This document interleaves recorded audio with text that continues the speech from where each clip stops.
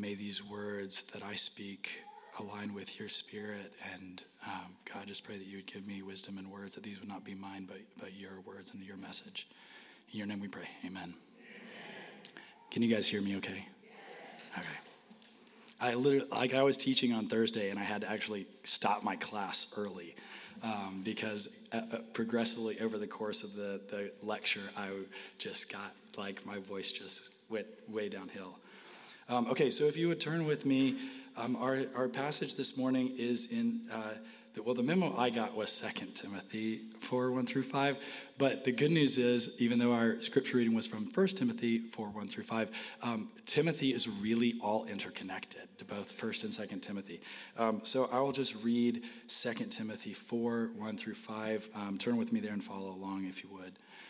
In the presence of God and of Christ Jesus, who will judge the living and the dead, and in view of his appearing in his kingdom, I give you this charge.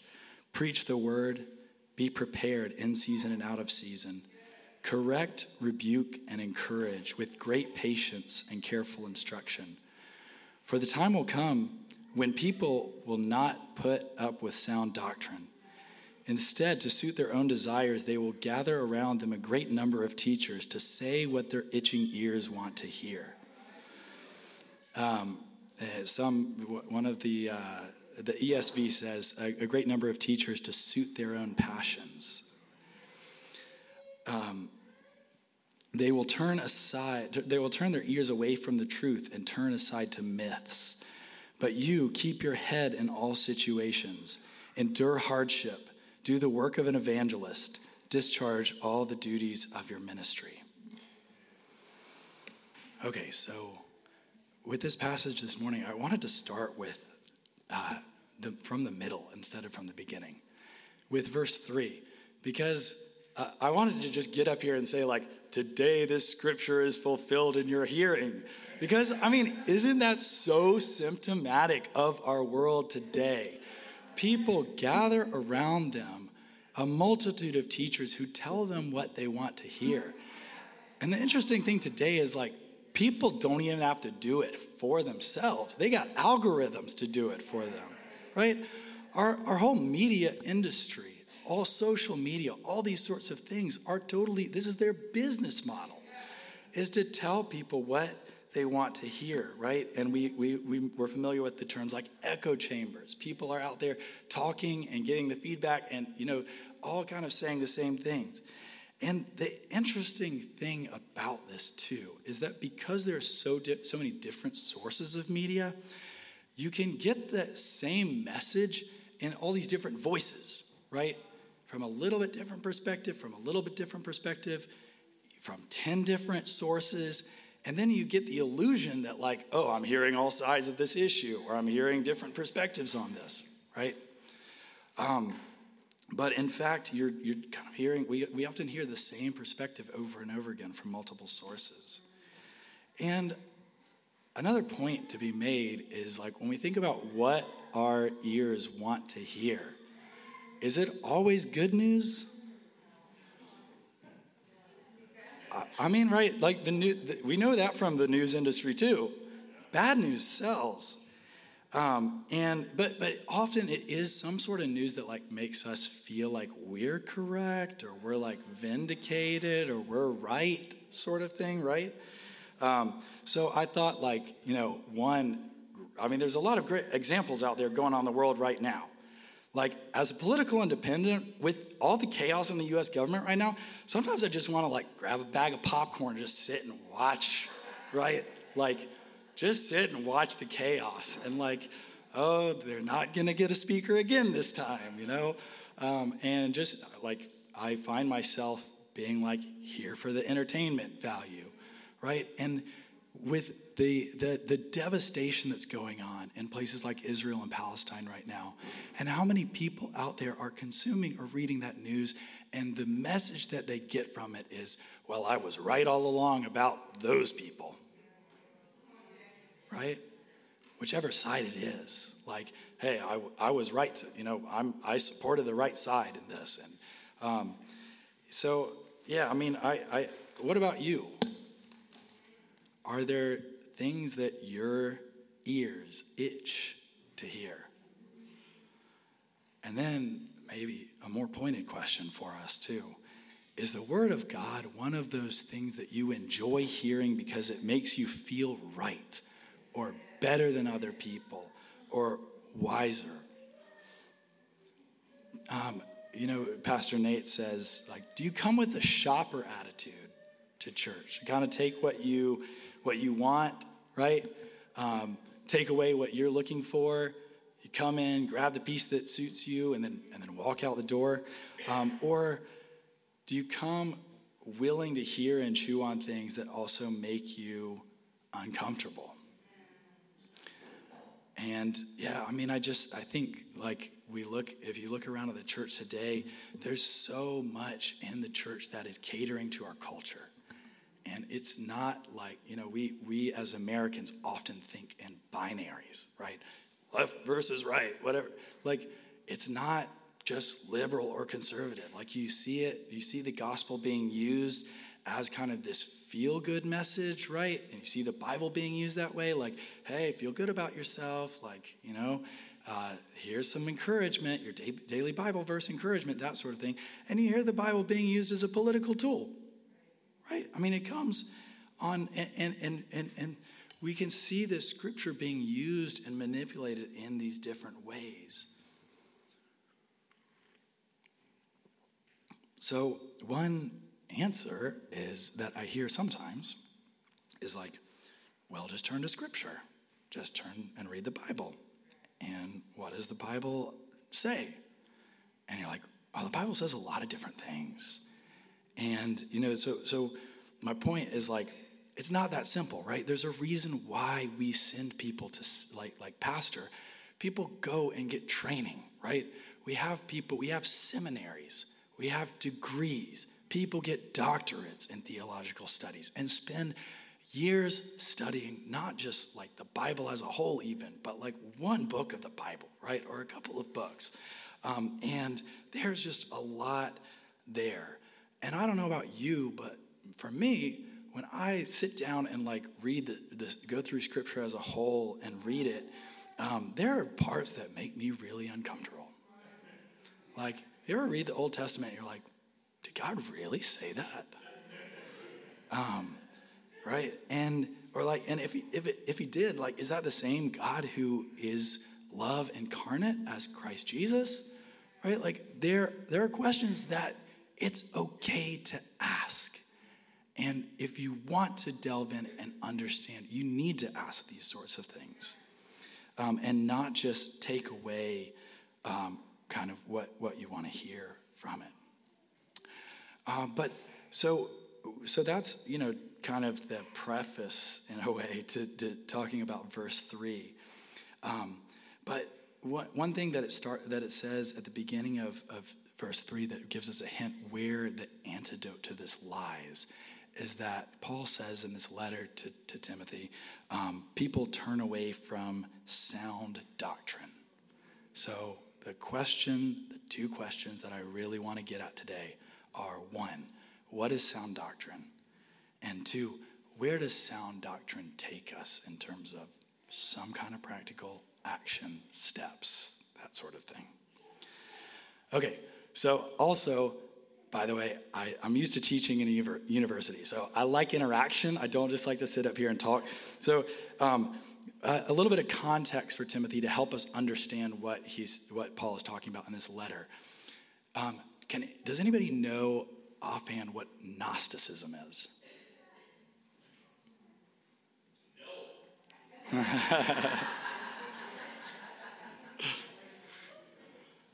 Anybody? It's what? Okay, not indifference, something to do with spiritualism, yes.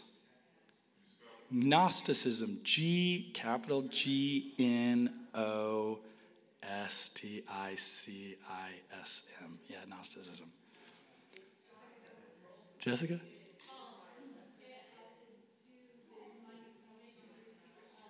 Okay, salvation through secret knowledge is one of the core principles. So some context here, what Paul is arguing against as unsound doctrine. There's a very clear example going through the early church. And that's in the form of Gnosticism. And so the core belief of Gnosticism, again, starting with a GN, Gnosticism, is that there's this dualism. Spirit is good. Matter is evil, right? Spirit is good. Matter is evil. Therefore, there are three kind of principles that flow from that. One, part of God's goodness is that he's 100% spirit.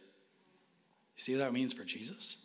Like, if God is good because he's 100% spirit, and that's opposed to the human body, which is evil and corrupted. So they're explaining like the principle of sin as an aspect of the material world, right? Sin comes from because we're material, because we're incarnate. It's just like the flesh is rotting away, this sort of thing. Okay, so therefore, if God is good because he's spirit, and his spirit is good and matter is evil, then Jesus either was not human, he was just sort of an apparition, right? Like, so it actually leads, there were like apparently two strands of thought here. Either Jesus was just like like a ghost sort of thing, right? Like not an actual material being, or the Spirit of God came down and lived in a man who was totally separate and not actually Jesus, but sort of like a vehicle, like a spirit medium sort of thing, and then departed before that guy died. All right?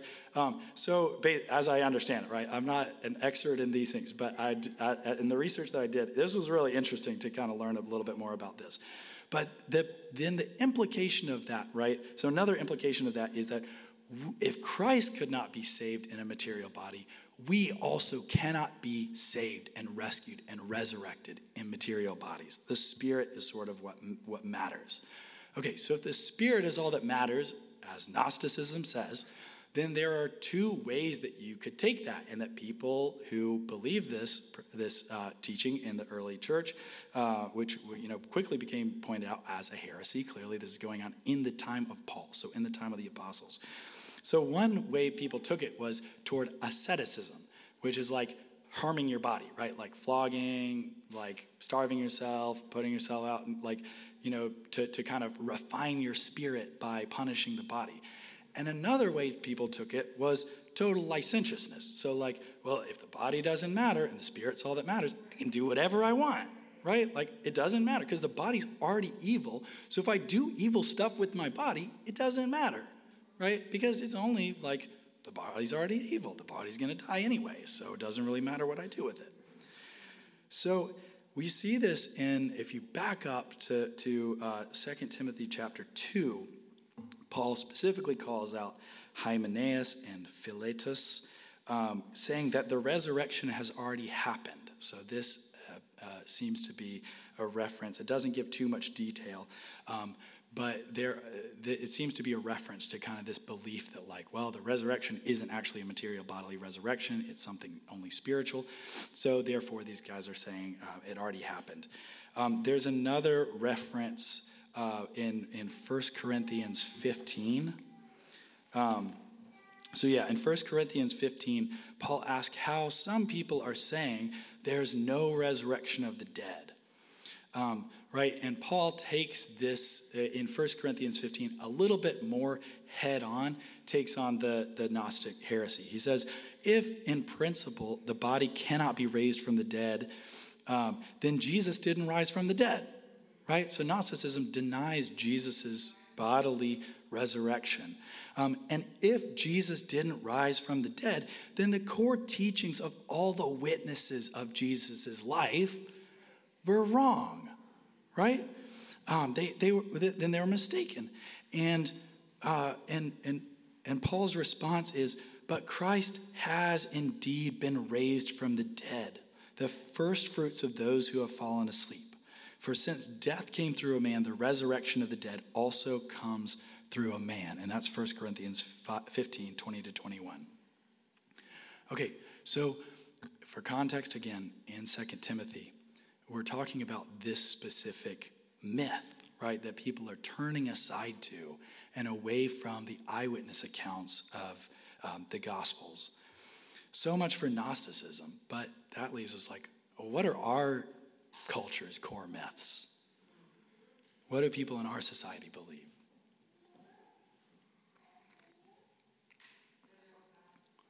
Your own God? I mean, in a way, isn't it kind of like the opposite of Gnosticism? They're like, the body's all you got, like, feel good, this life is it, YOLO, you only live once, do whatever. But it is kind of like a feel good, build your own reality. And if you find obstacles to your own self-fulfillment, then it's probably because society's oppressing you in some way, right? Like, so the kind of abstract principle, like society is something to blame for any sort of individual who experiences difficulty in their life, or at least certain times of difficulty. So another thing is an aversion to suffering, right? I mean, people are so averse to it, like run away from suffering, which I get, right? But the church has catered to that too, right? We have gospels of wealth, the message that like, oh, hey, come to church and what's going to happen is like, you're going to be blessed and you're going to, paycheck's going to come and you're going to get that job back, right? Like your cancer's going to go away. Your kids are going to want a relationship with you again suddenly. Whatever it is, like those promises. I mean, look at the evidence. Where's Paul writing the letter to Timothy from? A dungeon in Rome. Like nobody could even find where he was, right? And so, yeah, the point here being that, like, whether you like it or not, we can pretend that suffering's not going to come. We can pretend that the gospel is just going to like immediately rescue us from any sort of material situation that we're in. But we need sound doctrine because we need to be able to go through those times of suffering and hardship as the early church fathers did, as Jesus himself did, right? Okay, so to my core question then, what is sound doctrine? I know I'm just going to reach down there and tip over this tea really soon.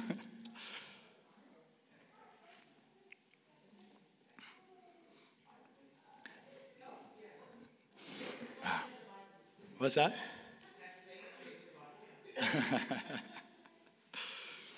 Okay, so I think when we read this, so I'll back up again just a little bit to 2 Timothy 2, and in verse 8, Paul identifies what I read as again. I'm preaching on these 5 verses, but we have to go back a little bit for some context. The core that Paul preaches is this: remember Jesus Christ, raised from the dead, descended from David. This is my gospel, for which I am suffering even to the point of being chained like a criminal.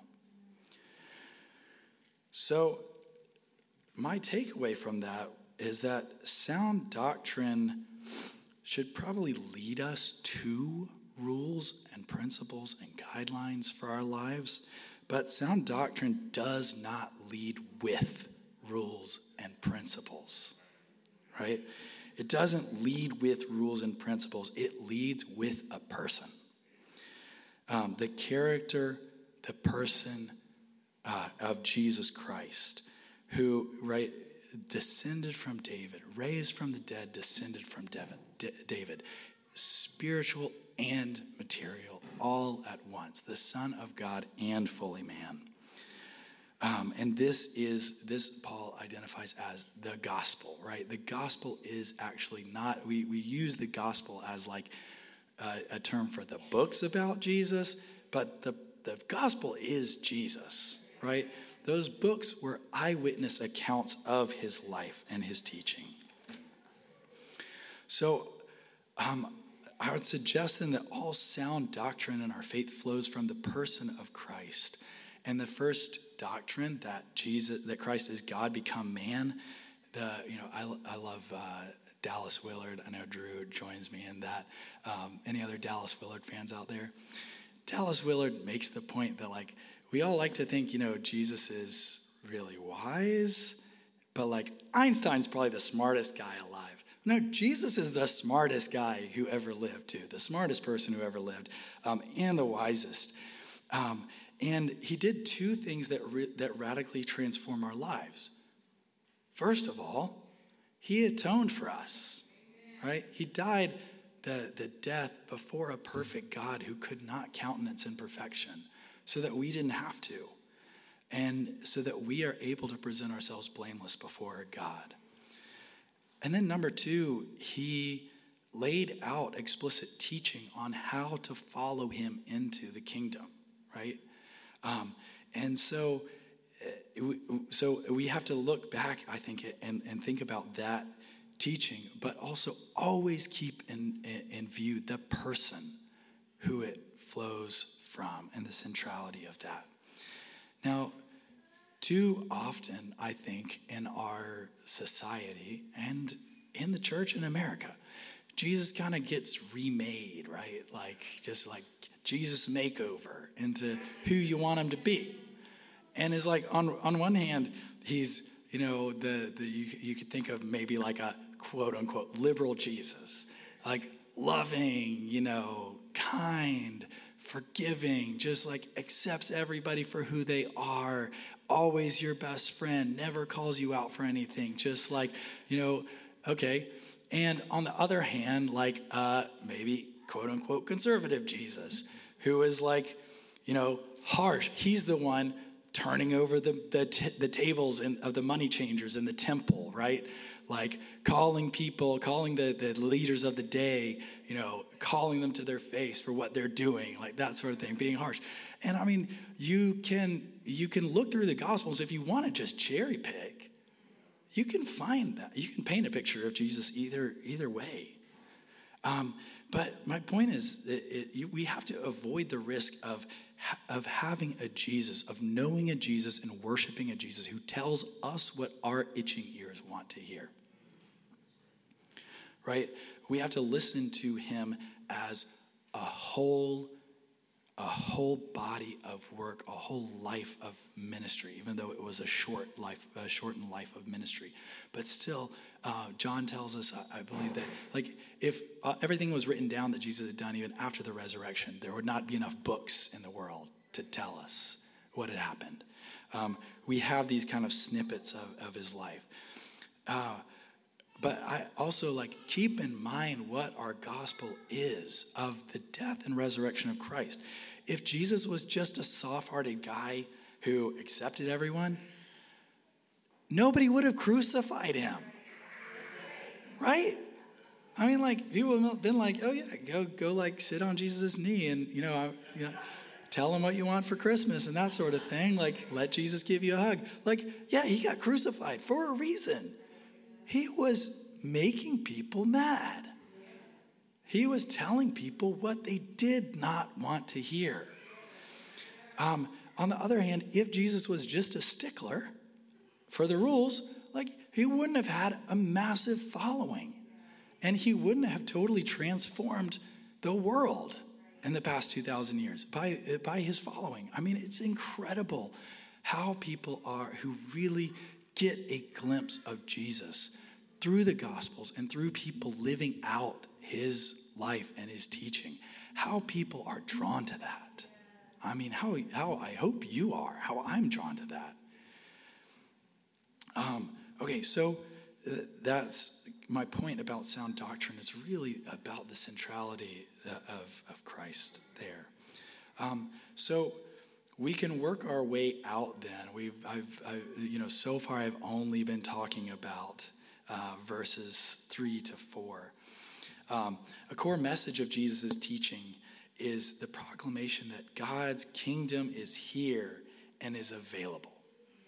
It's available for you. You can step into it right now. And notice that that is Paul's starting point. This is a concept straight from Jesus's mouth. In the presence of God and of Christ Jesus, right? God, Jesus is present. His presence is here. Who will judge the living and the dead, and in view of his appearing and his kingdom. His kingdom is here with us. Do you see Jesus' life now reflected in that first sentence? The presence of God and Christ Jesus, who will judge the living and dead, and in view of his appearing and his kingdom. I give you this charge. Preach the word. Jesus do a little bit of that. Be prepared in season and out of season. Right? Good times are coming. Bad times are coming. Whatever time we're in, we have to be prepared.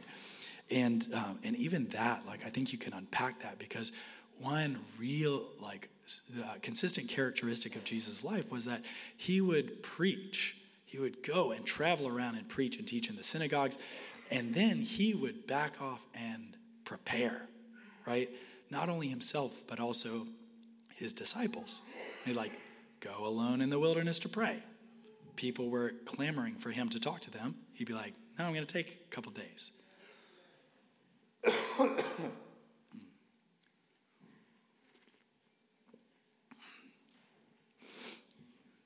So, then second, be prepared in season and out of season. Correct, rebuke, and encourage. Those three things are those aren't synonyms for each other. That's not repeating. Correct, people who maybe want to be corrected. Rebuke, people who are not doing the right thing, who are falling astray, who are wandering. And encourage, right? And the fact that those three things go together, right, that also points to the complexity of Christ and his ministry, and the complexity that we're called to. I went to college with this guy who just his whole, he was the kindest person I've probably ever met. He wore a shirt every single day that just said free hugs. He started an organization that went pretty big, where the principle was give everybody a big free hug. And that's great. That's a really wonderful thing. And as a person, he was also more multidimensional than that. Because you can start with a hug, but you also have to be able to hold the other things of correcting people who are wrong, right? And rebuking people who need to hear something different than what they're used to hearing. And then also we're told, right, with great, correct, rebuke, and encourage, with great patience and careful instruction. That patience is key too.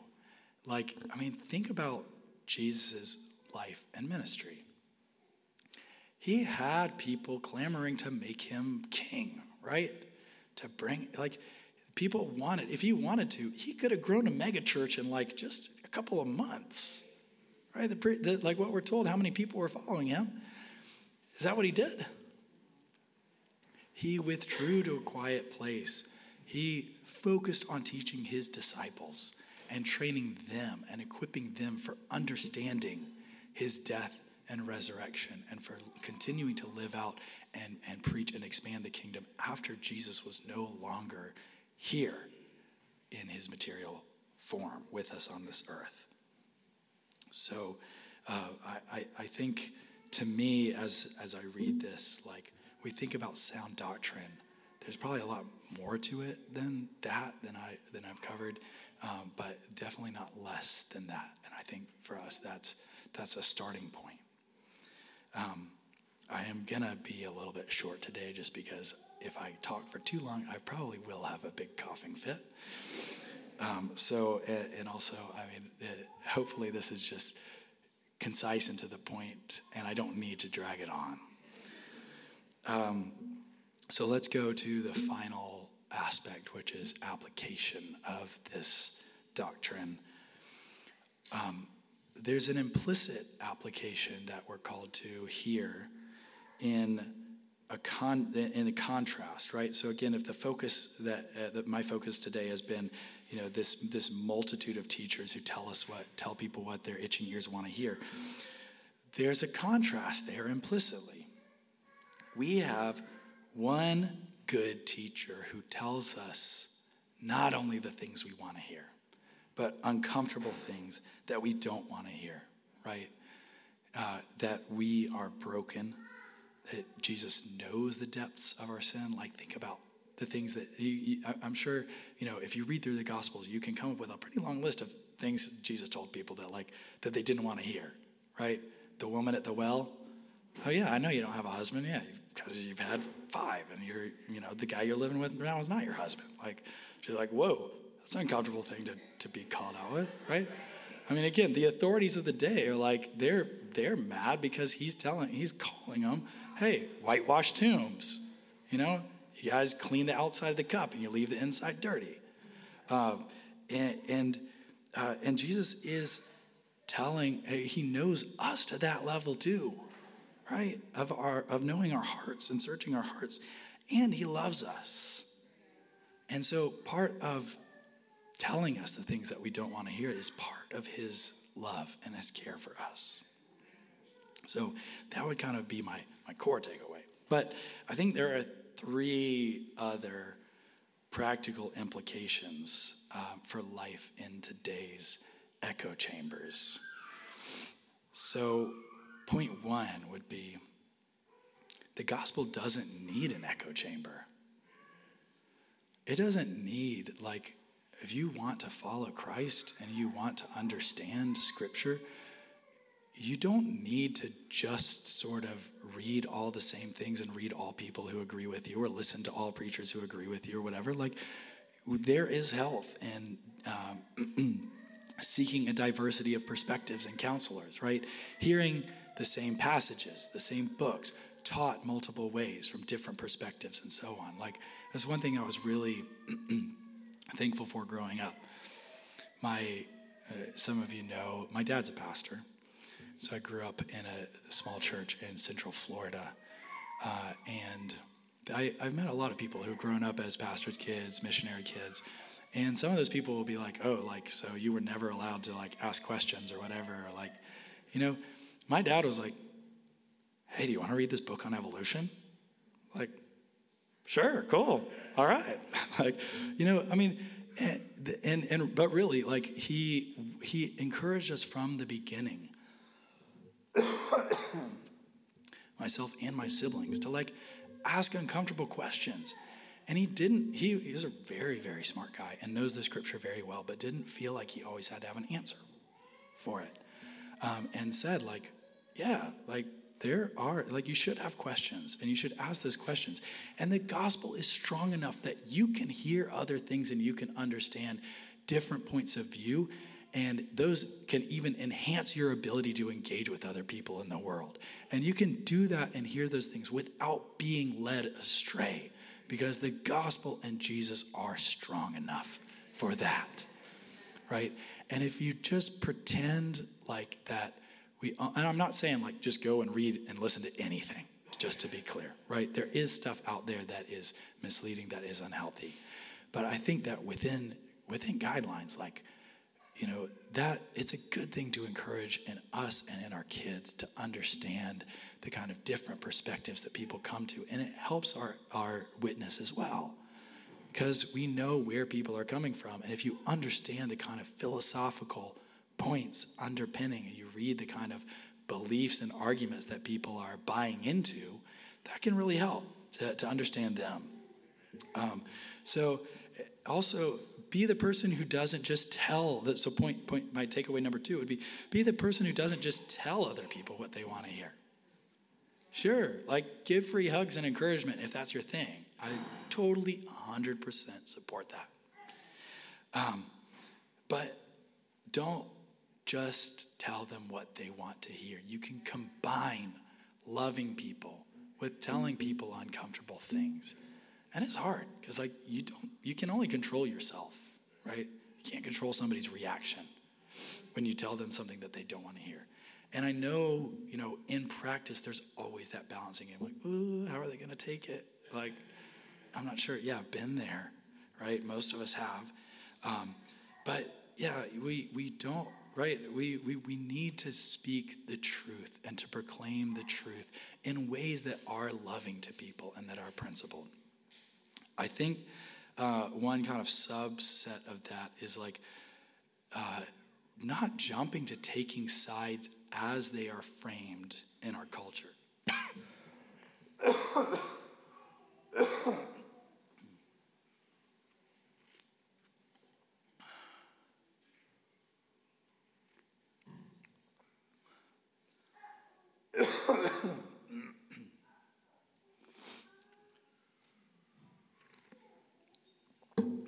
Maybe the most blatant example out there right now, at least as I'm aware of, is Israel and Palestine. I see on social media and the news so many people jumping to take a side. Jumping, like eager.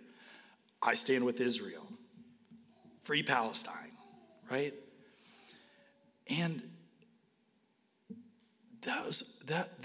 it's more complex than that. And that doesn't mean to say that, to say like, hey, like there are bad things going on and people are caught in the middle. And there are lots of people who have died and been hurt, whose lives have been destroyed on all sides of an issue. That's not being lukewarm or just like taking a kind of, middle ground on things. It's radical to advocate for combinations of things, to go beyond the simplicity and to say things like, hey, we need mercy and justice, right? Like we need love and we need principles. And the challenge of our lives is to combine those things that the world puts aside as like, these are two opposites. We can't have both. Like, no, we need both, right? And then point 3, lastly, a word of encouragement from verse 5. Verse 5 says, but you keep your head in all situations, endure hardship, do the work of an evangelist, and discharge all the duties of your ministry. And clearly, Paul is writing to Timothy, who's a leader of the church. And so there may be one aspect in which we take, it has to be read in that light that he's talking to a pastor equivalent. But at the same time, I think this does speak to all of us. Because all of us who follow Christ, we do have a singular purpose. We have a lot of things, a lot of goals, a lot of purposes that we pursue in our lives. But we do have a singular purpose at all times to follow our leader, to follow Jesus, to live in his kingdom and to spread his kingdom, right? So that we have that. And if you experience hardships, seasons of difficulty, it doesn't mean necessarily that you're doing something wrong. Sometimes when you do something wrong, there are natural consequences, right? I mean, sometimes we mess up and we get ourselves into a mess. But the converse, that doesn't make the converse true. If you're in a mess, if you're in difficulty, if you're in hard times, it's not necessarily because you've done something wrong. Like it can be because even you're doing things right, and those put you in a hard position. But we are called to follow Paul and other early church leaders and Jesus through those difficulties. Sorry.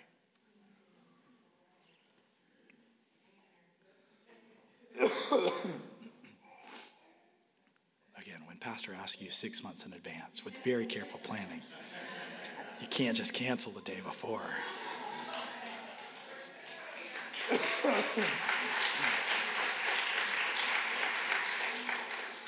Okay, so my last point is this.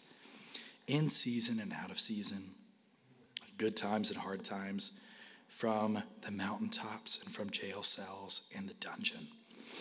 We're called to endure, to witness, to teach, rebuke, and encourage whoever the people are who God's entrusted to us in our circle of influence, in our care, in our ministry.